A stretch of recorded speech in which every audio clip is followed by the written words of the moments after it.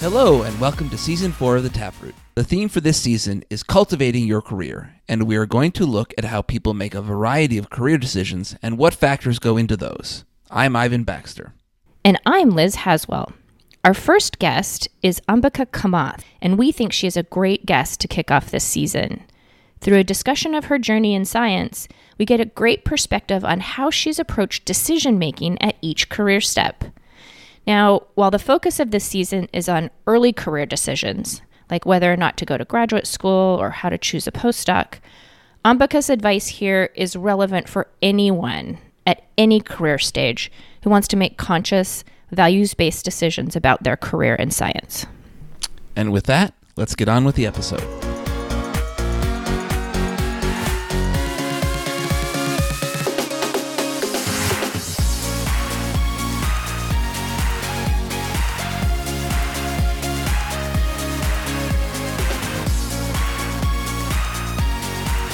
So today's guest is Ambika Kamath, currently a postdoctoral fellow at UC Berkeley, where she received a Miller Institute for Basic Research in Science postdoctoral fellowship. This year, she was awarded the American Society of Naturalists Young Investigator Award. Welcome to the Taproot, Ambika. Thank you. It's great to be here. Today's paper is a paper from Ambika's undergraduate studies. Is that correct? Yep. Wow. It is Floral Size and Shape Evolution Following the Transition to Gender Dimorphism. And that is in the American Journal of Botany from 2017. Ambika, can you give us a short summary of this paper? Absolutely, yeah. So in this paper, what we're basically looking at is the transition that happens pretty often in plants from plants that have hermaphroditic flowers that reproduce through both male and female function to plants that have a separation among individuals in whether they reproduce through male function or female function. Basically, the evolution of separate sexes. And this transition has occurred a large number of times in plants in general and has occurred a bunch of times in the genus that was the focus of study in the lab that I was an undergrad in, the genus Lycium, which is a bunch of big bulky shrubby plants that live in really dry environments. And we focus on a particular species, Lycium californicum, where you have this transition within the same species, so in closely related populations of what's ostensibly the same species in many other ways. Basically focus in on the evolution of separate sexes and the consequences of flower shape and size in a way that's less confounded by other evolutionary changes that take place over longer timescales. And so specifically, we looked at flower shape and size to see how they shift as you have the evolution of separate sexes from hermaphroditic flowers.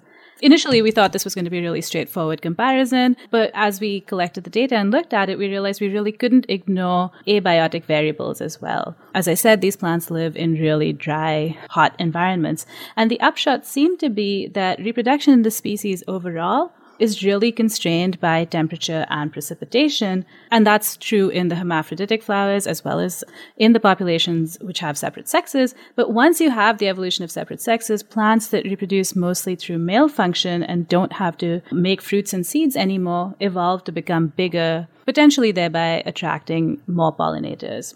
And what was interesting, though, is that shape, however, showed the reverse pattern. So flowers that were found in hotter, drier places, in terms of shape, they looked more like male flowers than female flowers.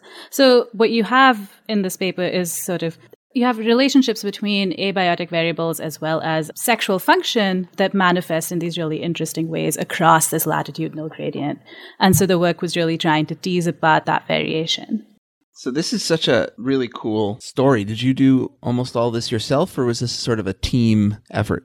So I had been in this lab quite a long time this project came about, and much of the previous work I had done had been part of bigger questions that the lab was asking on using sort of mating system genes for gametophytic self-incompatibility to reconstruct population history. And my advisor had wanted me to do the sRNase work looking at these genes for gametophytic self-incompatibility in addition to the floral morphology work. And she had done a lot of floral morphology work previously, and they continue to do it.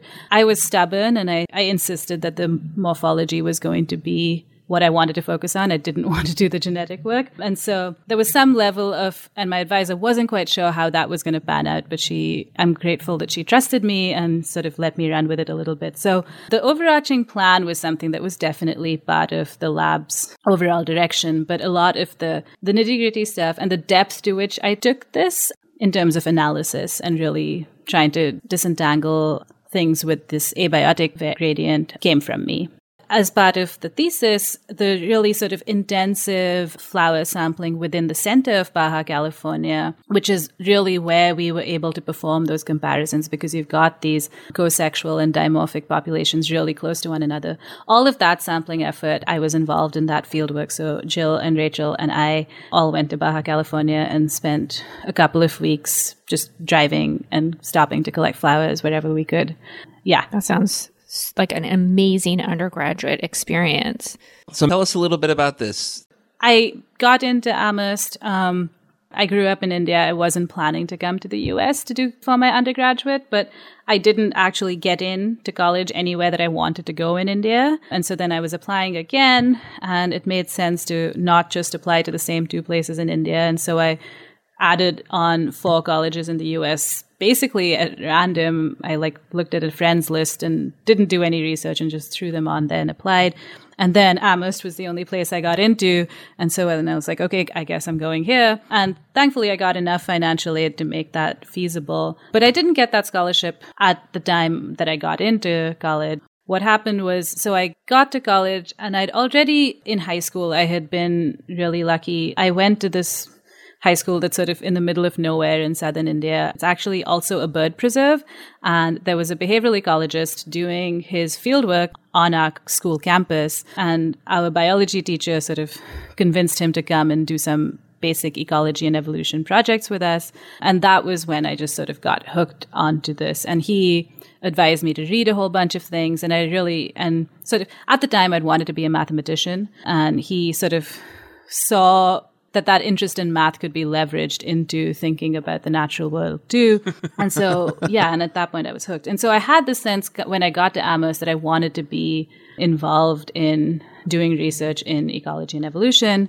Several of my professors, as well as from classes, as well as potentially my advisors, nominated me for this scholarship that gives you research funding. It was a really new scholarship and it's primarily used as a recruitment tool. So they offer it to really promising people. It's basically unrestricted funding for to sort of enhance your education in whatever way you see fit. And at the time, it was really new. So at the time, they hadn't even thought to put a limit on how much money we could each get. Eventually, they realized that that was going to be necessary after the first couple of batches. We vastly overspent. So my final year, they were finally like, no, we're going to have to cut this off at some point. So yeah, that was mostly a recruitment tool, but there were a few of us that after our first year could also get it. And so I got it at that point. And then after that, it allowed me to keep working in the lab doing research. During the semesters, I did a lot of genetic work and then also paid for field work that I did during the summers and spring. So yeah, I was phenomenally lucky to get that, and it really set me up very well for a career in research, I think. Yeah, I mean, a first author publication as an undergraduate is pretty impressive. So I really liked how you took these sort of really complex data sets and used principal component analysis to make it into a fairly simple comparison of environment versus morphology. And that's something that took me a long time to get to. As an undergraduate, was that easy for you to wrap your head around? I don't know, as an undergrad, it did all make sense to me. I took a lot of math classes. As I said, I'd wanted to be a mathematician until I realized that I didn't know how to talk to mathematicians. I'd find that I could talk to and feel comfortable with field biologists. And so that was a major factor in deciding that I wanted to stick in ecology and evolution, because I found that I could relate to the people better. But I do try and take advantage of that math background to the best of my ability. So, Ambika, you started as one of us, as a plant biologist, but you're not a plant biologist anymore. She did her PhD at Harvard with Jonathan Losos, who does not work on plants, although I'm working on him. So how did you make that that switch? What were you thinking, or was it just a no-brainer?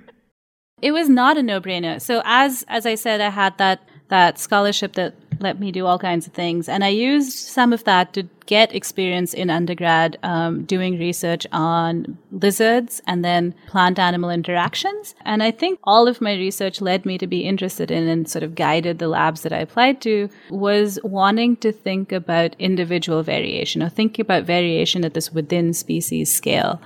And really thinking about different arenas of biology in which that variation at that scale can be interesting and can be studied. Yeah, and then when I had to make the decision about where to go to graduate school, it was not necessarily a no-brainer, and I found that decision really difficult. And what I eventually, and I would go to bed sort of dawn up about this decision that I had to make pretty soon, and I'd hoped that I'd wake up the next morning having decided, and then it just didn't happen. And so I sat down with my undergrad advisor, Jill Miller, and basically told her, I just sort of spewed forth all of my thoughts and feelings about every place that I applied to. And then she listened to me and said, I think you want to go to Harvard and work with Jonathan Losses. And then once she said that, I was like, you're right. That is what I want to do. So I found it was not an obvious decision by any means, but once it was made, it felt like the right one. This is actually the topic we kind of want to talk to you about, which is sort of the process of making these career decisions. And there are all these different ways to do it. So you just described one way to do it, which is to process it with a trusted advisor who can hear what you're saying that you can't hear yourself. What are some other ways that you have gone through, you've made big decisions? Yeah, that's definitely one thing that I recommend is finding someone who you trust and someone who isn't shy to say what they think. I think there are lots of people who I trust, but who, when they do offer their opinions, but they hesitate to offer their opinions. And my undergrad advisor was not one of these people, thankfully. And so that is definitely one. Another way is to, I don't know, this isn't really something to recommend, but not having options is sometimes great. Right. If I had options about where to go to undergrad, I don't know what decision I'd have made, but I didn't have any options and it worked out wonderfully. As I made the transition to being from grad school to postdocing was to really reflect deeply and make a list of the things that I thought were important to me and the things that I wanted before I was faced with with a concrete option at all. And doing that was really helpful because I think once you have options in front of you, I become susceptible to self-deception. And having that list before I actually had an option was a way to ensure that I was being true to what I wanted. Right. So it's like proactive decision-making versus reactive decision-making. Exactly. Yeah. And that's something... that's an interesting distinction. Yeah. That's a really good way of framing it. I like that. Proactive versus reactive. And that's something that I try and do more and more of now. Just trying to challenge myself to always be in touch with, to some degree, with what I think I want and what's important to me. And on the flip side, that's difficult because you also have to be open to that changing. And so I get stuck sometimes in thinking that I want something that I had decided in a previous bout of reflection that I wanted. And then it takes me a little while to be like, oh, maybe I don't actually want that thing anymore. So it's a balance, I think, between checking in with yourself and sort of letting yourself go with the flow. And that's not something I'm good at. It takes a lot of work. And I do the work because I don't think I'm inherently good at it, but the work pays off. I think it's interesting that at different career stages, you have more constraints on the decisions you're going to make and the order you have to make them in. So when you're going to grad school, you usually just decide whether or not to go to grad school, and then there's a long application process. But when you're deciding to do a postdoc, you can evaluate not only different postdocs, but different career paths at the same time, and you have to make all of those considerations into a decision at one point. That's a really great point. And my decision-making looked very different in the grad school versus the postdoc stage. So I was pretty sure that I wanted to go to grad school. I had the option of being a research tech for a year in the lab that I had been in as an undergrad, and I did not want to do that. I was ready to move on to something. I was also ready to move to a bigger city. At that point, I didn't really consider things. I was very sure that I wanted to go to graduate school and I felt prepared. In hindsight, what I wish I had done is taken some time to have a job that had nothing to do with science. Given who I was in undergrad, I don't think I would have ever made that decision. I can't imagine a universe in which I would have made that decision. So I try not to be too hard on myself for that. But that is something that I wish I had done, and something that I suggest to people that they try to do if they can, if they only experience work within research. Getting some experience of what the workplace looks like outside of academia, I think, would have given me a lot of perspective that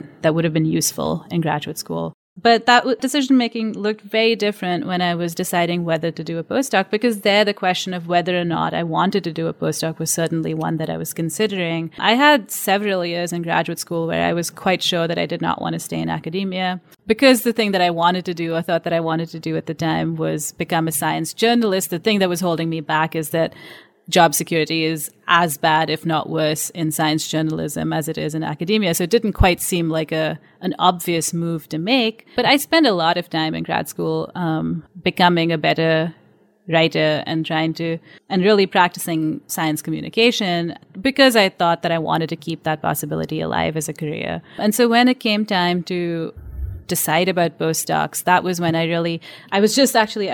dug up my list of pros and cons for staying in academia versus not. And my pros, there are 3, and my cons, there are like 15. So, right. So this is, let's just set the scene here. So you are in your last year of your PhD? I was in my 5th year, and it ended up being a 6-year PhD. Yeah, I was in my 5th year. You're not quite done yet, but you can see the light at the end of the tunnel. Yep. And you're starting to think, is this what I really want? Mm-hmm. Yeah. And I'd been thinking that for my 3rd and 4th years as well. So all through my 3rd and 4th years of my PhD, I was really not quite sure about what I was doing.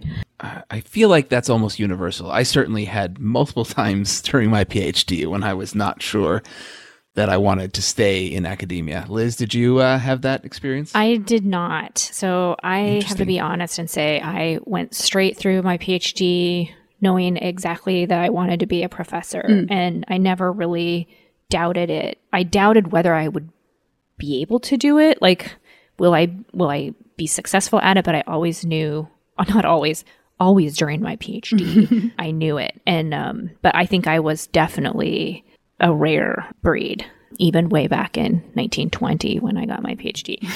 I see more young adults coming in their first year. They already have sort of an idea of what they want to do. And it seems like less frequently is it academia.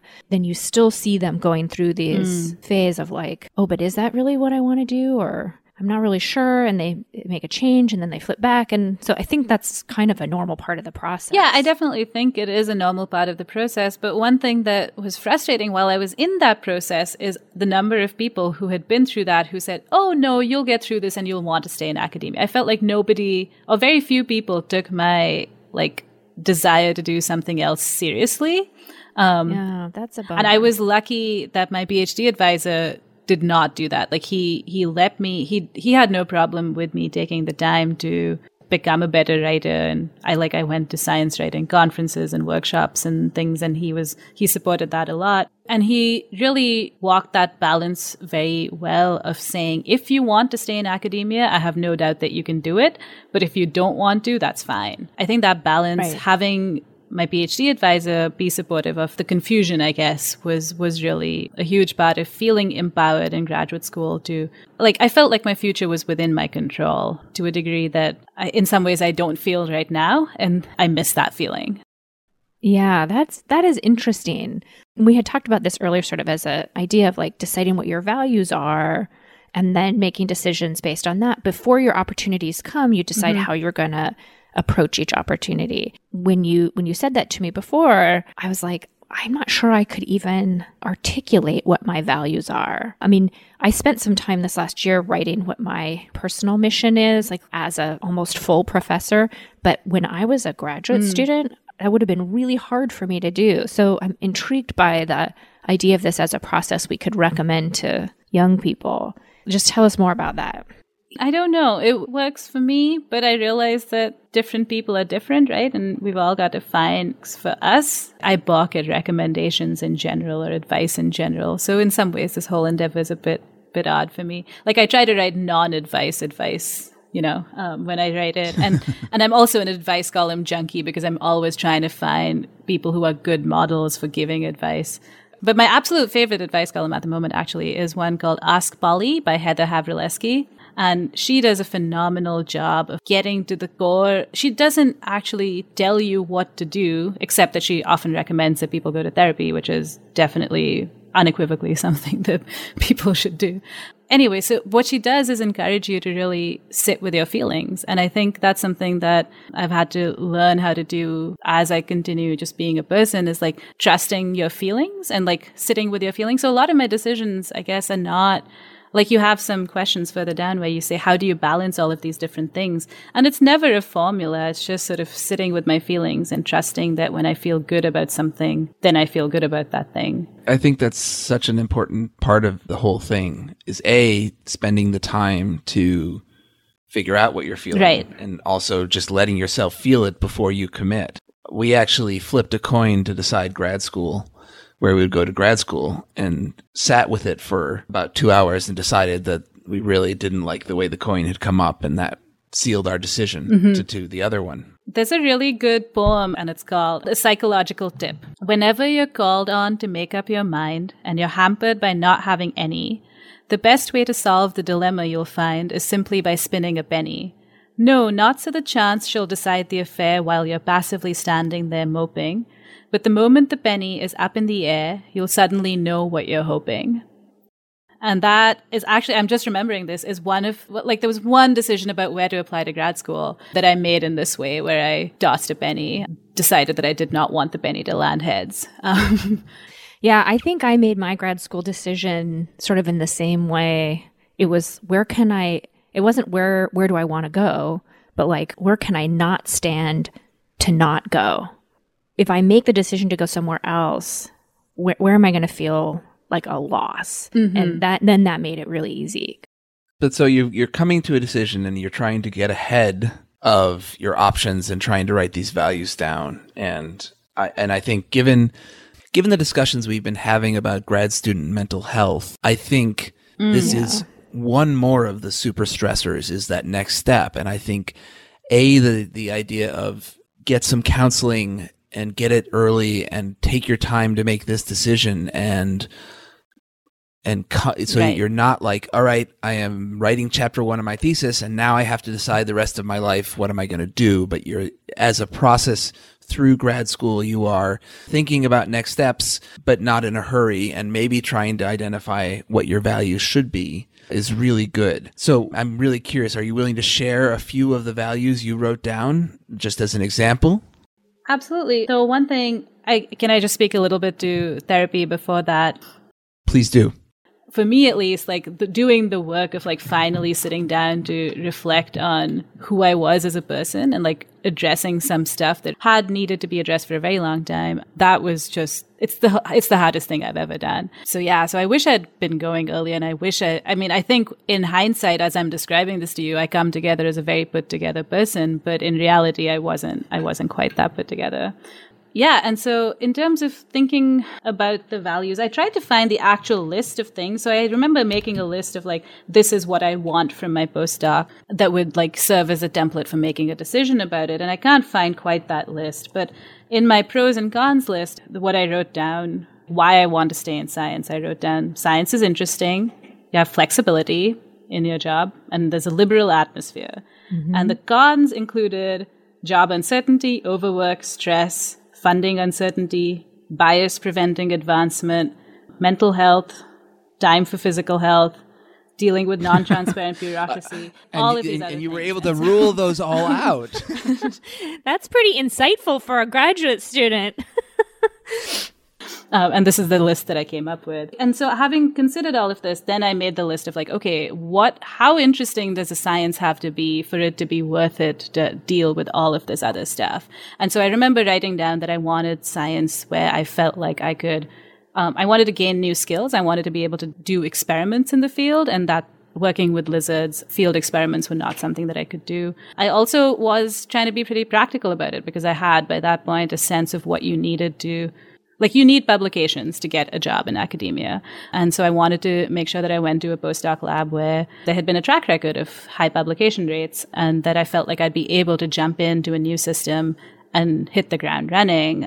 So those were sort of the options that I was, from a scientific standpoint, playing around with in my head. At the time, I didn't really have too much of a list of like what I wanted. Otherwise, from the perspective of my personal life, that is something that is much, much more important to me now. Right now, as I'm deciding where to apply to jobs, I'm thinking more about kind of life I want to live as compared to, say, whether I want to be at an R1 or not, or whether I want to. Yeah, so I think at this point, actually, I guess as a PI, you get to do the science you want to do wherever you go, right? For the most part, to some degree, in some way. But so for me right now, I don't know. You're laughing, so maybe that's a wrong thing. Your unequivocal statement got 4 qualifiers right after it, which I think are quite appropriate. So. I mean, at least it's not the same as doing a postdoc, Absolutely. right? Where like Absolutely. you could end up in a lab that's just doing something that's entirely uninteresting to you. I'm reflecting on this now, like such a shift in my perspective, because at the time when I was deciding where to do a postdoc, as a graduate student, I made a conscious decision to do research that was interesting to me, even if it wouldn't get into a really high-profile journal. And then there was a couple of years where I knew it was interesting, but I couldn't convince anybody else that it was interesting. And so all of that angst is reflected in just like how important it was to me that I didn't want to end up in a postdoc lab where I did work that was flashy and that would get me good papers, but that I didn't care about. And so I was trying very hard to find somewhere where I could do stuff that was interesting to me and that was still practical in terms of wanting this career. Yeah, you have to consider both. Where do I want to get to and what am I going to have to do to get there? Yeah. But also, how do I want to live now? And I think the balance between those two are often in conflict, and which side sort of wins out depends on the career stage and, of course, sort of your level of power and privilege, really. Yeah, absolutely. Yeah. I mean, I think this is something I'm interested in what you think about how one's position of privilege or power plays into all of these decisions. Because I think that where you sit can really impact what you value. So, for example, it may be the most important to you, maybe having economic security. Like that could be the most important thing to you. Or you could be in a situation where you can fall back on your parents. And so doing something where you go into debt or where you aren't going to get paid really a living wage is like no big deal. And you can just put the science first. And tell me what you think about all that. Yeah, I absolutely recognize that the only reason I can make decisions like this at all is because I have tremendous privilege and have been able to build on it, right? Like, I got a lot of financial aid going to college, but my parents still paid a substantial amount of money for me to go to college at Amherst. So from that point on, I sort of did my best to not depend on them financially. And I've been lucky to not have to do that after college. But like that was a huge investment. And that has really set me up from that stage on to be able to be in positions where I can make these sorts of decisions. I feel like I can take risks that many people wouldn't be able to. I'm trying to think if any of my decisions have actually been risky in that way. But simply having these options available to me has just definitely been a consequence of privilege. And I'd be remiss if I didn't mention that like this comes from Indian society being horrifically unequal. So I come from an upper caste Hindu family. So my parents are Brahmin, which means that we're sort of at the top of the caste hierarchy and have benefited from this for thousands of years, right? So the fact that I am well educated and come from a well-off family is on the back of thousands of years of privilege. And that is, in no uncertain terms, largely why I'm able to do what I do and that I'm here today. Like the ways in which conversations about privilege have to be nuanced, right, is I don't know that it is salient to or relevant to most Americans thinking about, I don't know, like I'd imagine that a lot of people see all of us South Asians as uniformly brown, but there are huge disparities that have been going on for as long or much longer than other inequalities faced by people in the US that function within our society. In Indian society, I'm about as privileged as one can get, except for the fact that I'm a woman.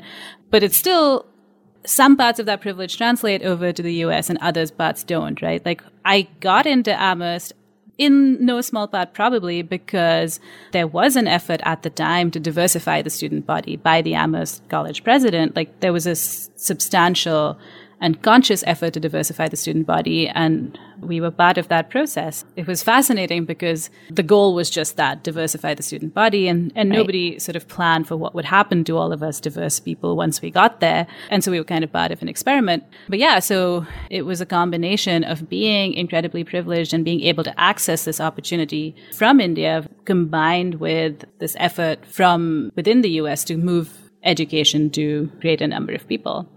So, I mean, one of the things about what we were talking about trying to make decisions before you have to make decisions, is that once you're in your postdoc, there is no real time to make decisions before you have to make decisions, because there is no constraint other than maybe how long your contract is, but the contract usually can be broken quite easily by resigning. There's no timeline for when that next decision comes. How do you think about that process? Yeah, so that's something that was in large part the motivating factor for writing that blog post that, Liz, I think you read, is just that I don't know how to do it. Because as I was saying earlier, I've lost some of that. In graduate school, it felt like I had more options. And it feels like the further you go down an academic path, it feels like I have fewer options. And one thing I've realized is that whether or not you are actually in control, feeling like you're in control seems to be a helpful aspect to making decisions. Yeah. And so one thing I'm trying to do as I gear up for this next season of applying to jobs is really like doing that, prioritizing what it is that I want out of these jobs again. And I'm lucky again here to have had people who've done this before. So I have colleagues who were sort of ill-advisedly picky about places where they applied to. They didn't apply to very many jobs, but they were also entirely prepared to do something else than academia. And I think to me, at least, that retaining that possibility of saying, I am going to stay in academia if I can do it on my own terms is something that I can't escape. And I think part of me had hoped that by the time I got to being a postdoc, I wouldn't feel this beholden to the system in the same way as I did when I was a graduate student, but I do. In some ways, it's even trickier to talk about this right now, right? Like, what if a potential employer hears me saying, oh, I don't know if I want to stay in academia, and views that as a sign of not being committed enough to this job? It's just, it becomes so difficult to make, but I still want to say it because at the end of the day, like, that is, if it's true for me, and it's going to be true for a lot of people that get interviewed or people that want to be professors, is that, and I think the idea of choosing and feeling like, okay, I'm doing this, I want to stay in academia, but I want to do it on my own terms, is the way in which you get people in academia that are ready to challenge the system to make it better, right? Like if you have people coming in feeling beholden to the system, they're not going to push it to change in ways that it needs to change to be more inclusive and to be more equitable. And yeah, so I haven't wrapped my head around it fully. And the one thing, I got some really good advice from my PhD advisor when I was freaking out the day before a job interview this past season, where he said, you were really good at being you, and you've gotten to where you are by being you. So just keep being you, it'll be okay. Like, I can't shake the idea that who I am is someone that does not want to feel beholden to my workplace in the way that academia seems to so often demand. Okay, so part of me wants to say, you don't have to be beholden to the institution. You can be whoever you want and do a great job here. Like, look around and look at all the people they're being whoever. They're being who they are. But then the other part of me remembers faculty searches where it's obvious that there's a particular style, mode, personality, narrowness of interest that is required for success at the game. Yeah. So what I want to say is what Jonathan clearly said to you, which is you can't be anybody other than who you are anyway. So just be yourself and bring that dynamic into academia, make academia accommodate you, right? But that's difficult. But it's difficult, and I don't think it's actually good advice. Yeah. The thing, though, is I think it's good advice for life. It's bad advice for getting a job in academia, right? Like, it may well be that I will be whoever I am and not get a job because of that. And I have to be okay with that, is the thing. Yeah. Right? And I have to have another plan. I remember the job market being incredibly frustrating, partially because there are so few jobs and which ones are the right match. So you can have all of your values laid out, but if the jobs that match your values are not in the places you want to live, it feels like you have so much less control. And I think that's really hard to be able to sit right with you. Absolutely. And I think if I am feeling this, someone who has about as elite an education as you can get, I don't know, I have everything going for me in so many ways, and I still feel this way. Like it is, if anything, a much more difficult set of decisions to make for most other people who are postdocs and don't conform to what the status quo is in academia. Yeah, and I don't know. It's not something I have answers to yet, but I'm going to have to figure it out in the next couple of years, and so we'll see. I think realizing that for many people, and I don't think this is right or equitable, but for many people, their values may not match with the available jobs when they are at that point. And so you have to have other options other than academia that you can find that will meet your values. So again, this comes back to this point that I keep finding myself making, which is that it is not incumbent upon trainees to conform.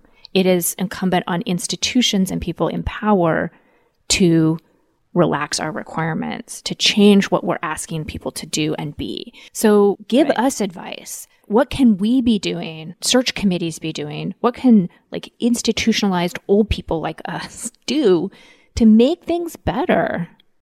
I actually have no problem giving advice to people further along than me. It involves just, again, a lot of introspection and a lot of being real with yourself. So one thing that seems to be so clear from hearing people's stories and the job market is this vague notion of fit, right? And how important that seems to be in making decisions about who gets hired and who doesn't. And I can totally see how that's crucial, because nobody wants to end up in a place where they feel like they don't fit. But how often is that a cloak that's pulled over all sorts of sexist, racist opinions?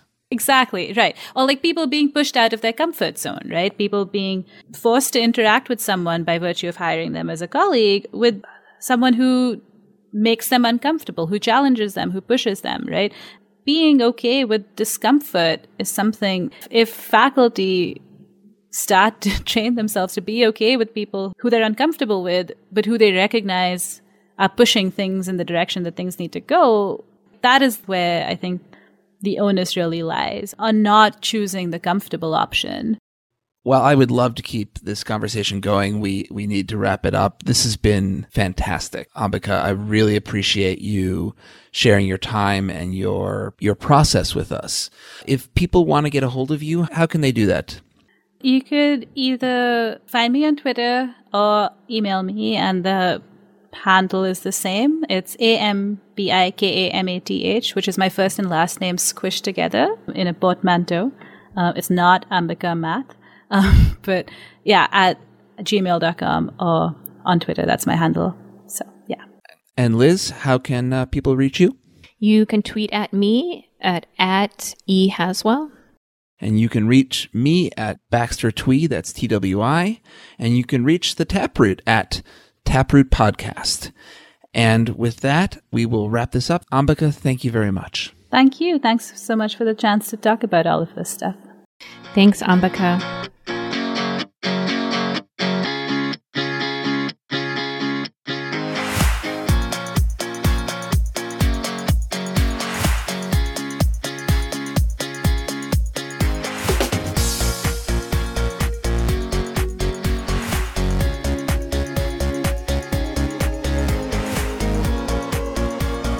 Taproot is brought to you by the American Society of Plant Biologists and the Plant Day website.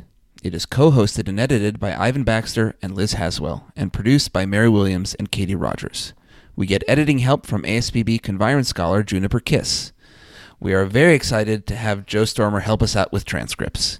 If you like this episode, tell your friends and colleagues, and be sure to subscribe on Apple Podcasts or in your podcast player of choice. Thanks for listening, and we'll bring you another story behind the science next week.